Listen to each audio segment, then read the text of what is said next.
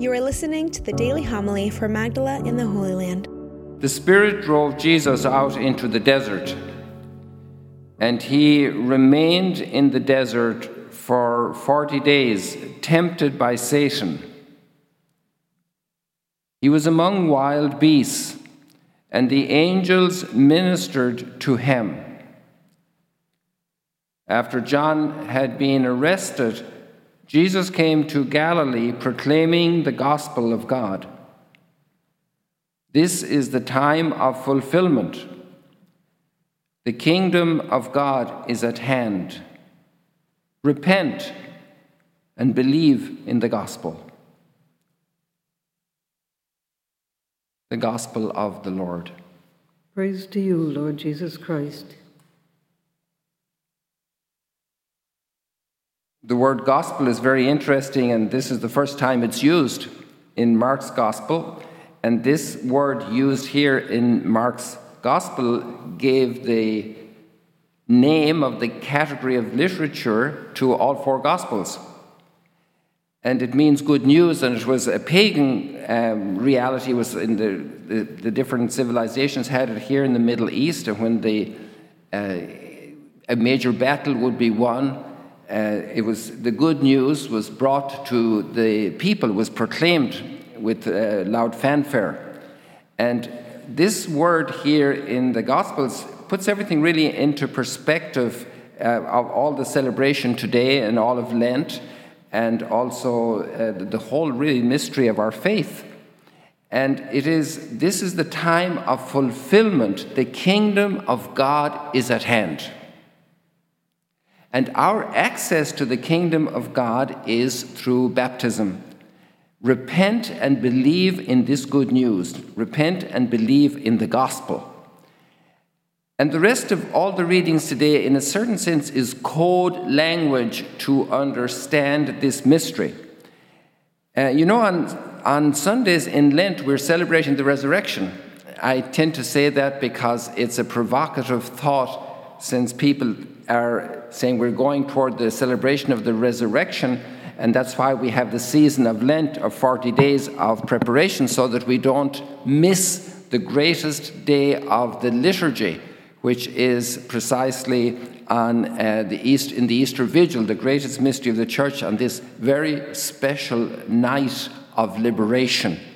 And that's why the Church also celebrates this vigil, the primary and main celebration of Easter, and the night when the people were able to escape slavery from Egypt was in the night, and so also then in the fulfillment of time. This is the time of fulfillment, when it's not just escaping from a physical slavery, a political slavery, a social slavery, but actually the redemption of our lives. We were coming back to Genesis to go to the very start with the story of Noah, and we can even go back before that to paradise and the expulsion from paradise. And now the kingdom of God is at hand, when we're no longer taking everything into our own hands and determining our life, but we are allowing the kingdom of God to come. And that was a huge battle in the history of the Jewish people, of the chosen people. They wanted a king, and the prophet Samuel said, "You don't get a king. God is your king." And here with this phrase, the kingdom of God is at hand, God again is king. God is king in our lives. Dina, there's somebody there who needs something, I think. So we have the story of Noah and the Ark of the Covenant. And an interesting commentary I just became aware of 2 days ago explains that the Ark of the Covenant uses the same word. It's an Egyptian word for a floating temple. And this floating temple is the Ark of salvation as the waters rise and endanger all life on earth. And so we have a rising of evil in our world that is endangering all life. We feel this everywhere. We need redemption.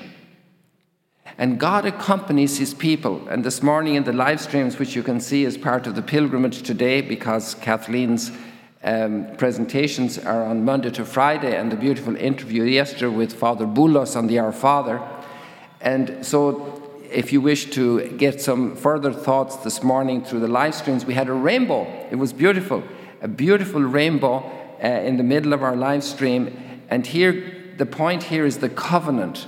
God says, I make a covenant with all living beings that the waters will never again become a flood to destroy all mortal beings. And he has a sign of the covenant, the rainbow. What's your sign to remind you that you are in a covenant with God? If you are married, you're probably wearing a ring. And that's a sign of your marriage covenant, a visible sign, something to remind you that you are married. And it also tells other people you are married. And so the first big sign we have is baptism. When the people are preparing now for baptism, going into the mystery of Easter and the Easter Vigil, where they will be baptized. And some countries have programs of 1 or 2 years, and they're looking forward to this moment of baptism. They're already believing in Christ. They already belong to him. They want to belong to him. And they will be sacramentally incorporated into his body, members of the church. And this is a big celebration in the community. And when this happens, everybody knows you're baptized. You belong to the community. And there are so many other signs of our belonging to the covenant. Coming to Mass on Sundays, celebrating the resurrection. We are a resurrection people coming to celebrate Mass on Sundays. We come to the Eucharist, the fulfillment of this covenant with God, where he gives himself to us as food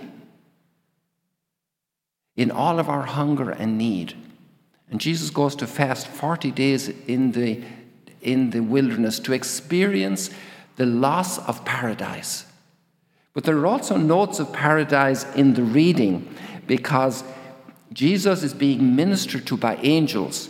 And I also learned this a couple of days ago, that at the time of the Second Temple, the time of Jesus, it was a narrative among the Jewish people, religious lore, sometimes technically called a midrash, a teaching. And the Jewish people, it's in the literature, the contemporary literature to the New Testament, talked about how the angels came to minister to Adam and Eve. It's not mentioned in the Genesis, but this was the mind of the people, that they had this communion with God in the Garden of Eden. And now Jesus is being ministered in the middle of the desert by angels. And he's among the beasts. He's with all God's creation. And he's feeling hunger. Mark doesn't go into the details, but he does say that he remained in the desert 40 days, tempted by Satan. And that brings us to the issue of temptation. How important is temptation?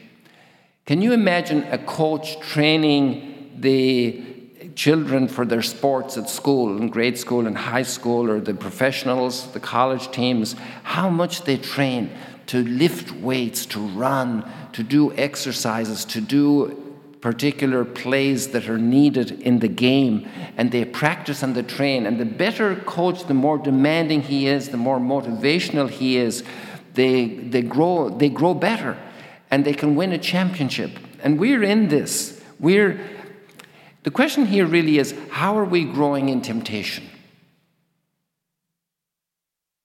Temptations are a great chance to grow. And I myself have a couple of issues the last few weeks that were hard for me in my heart and my soul. And they alerted me to attachments I have. And I had to say to God in prayer, Lord, help me, free me from these attachments, because I don't need to get upset over this. I don't need to be bothered by that. So how are you growing in temptation?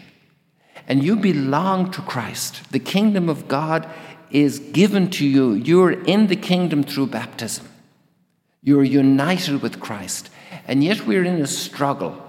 But that struggle is for our blessing.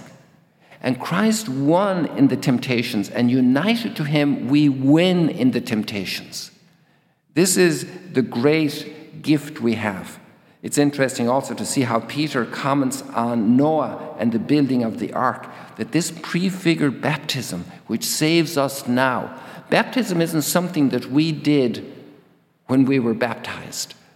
only. Baptism is something that continues through our life. It's a grace of incorporation into Christ. It's not just an act in the past. It's a state of living in the kingdom of God, grafted into Christ, united with Him. May this Lent be a great renewal of that belonging to Christ and the flourishing of the kingdom in the midst of our trials. God is with us. We're in His kingdom. We can go and confidently each day wake up, no matter if we have issues of health, financial problems, family relationship problems, and in those trials, living Christ-like.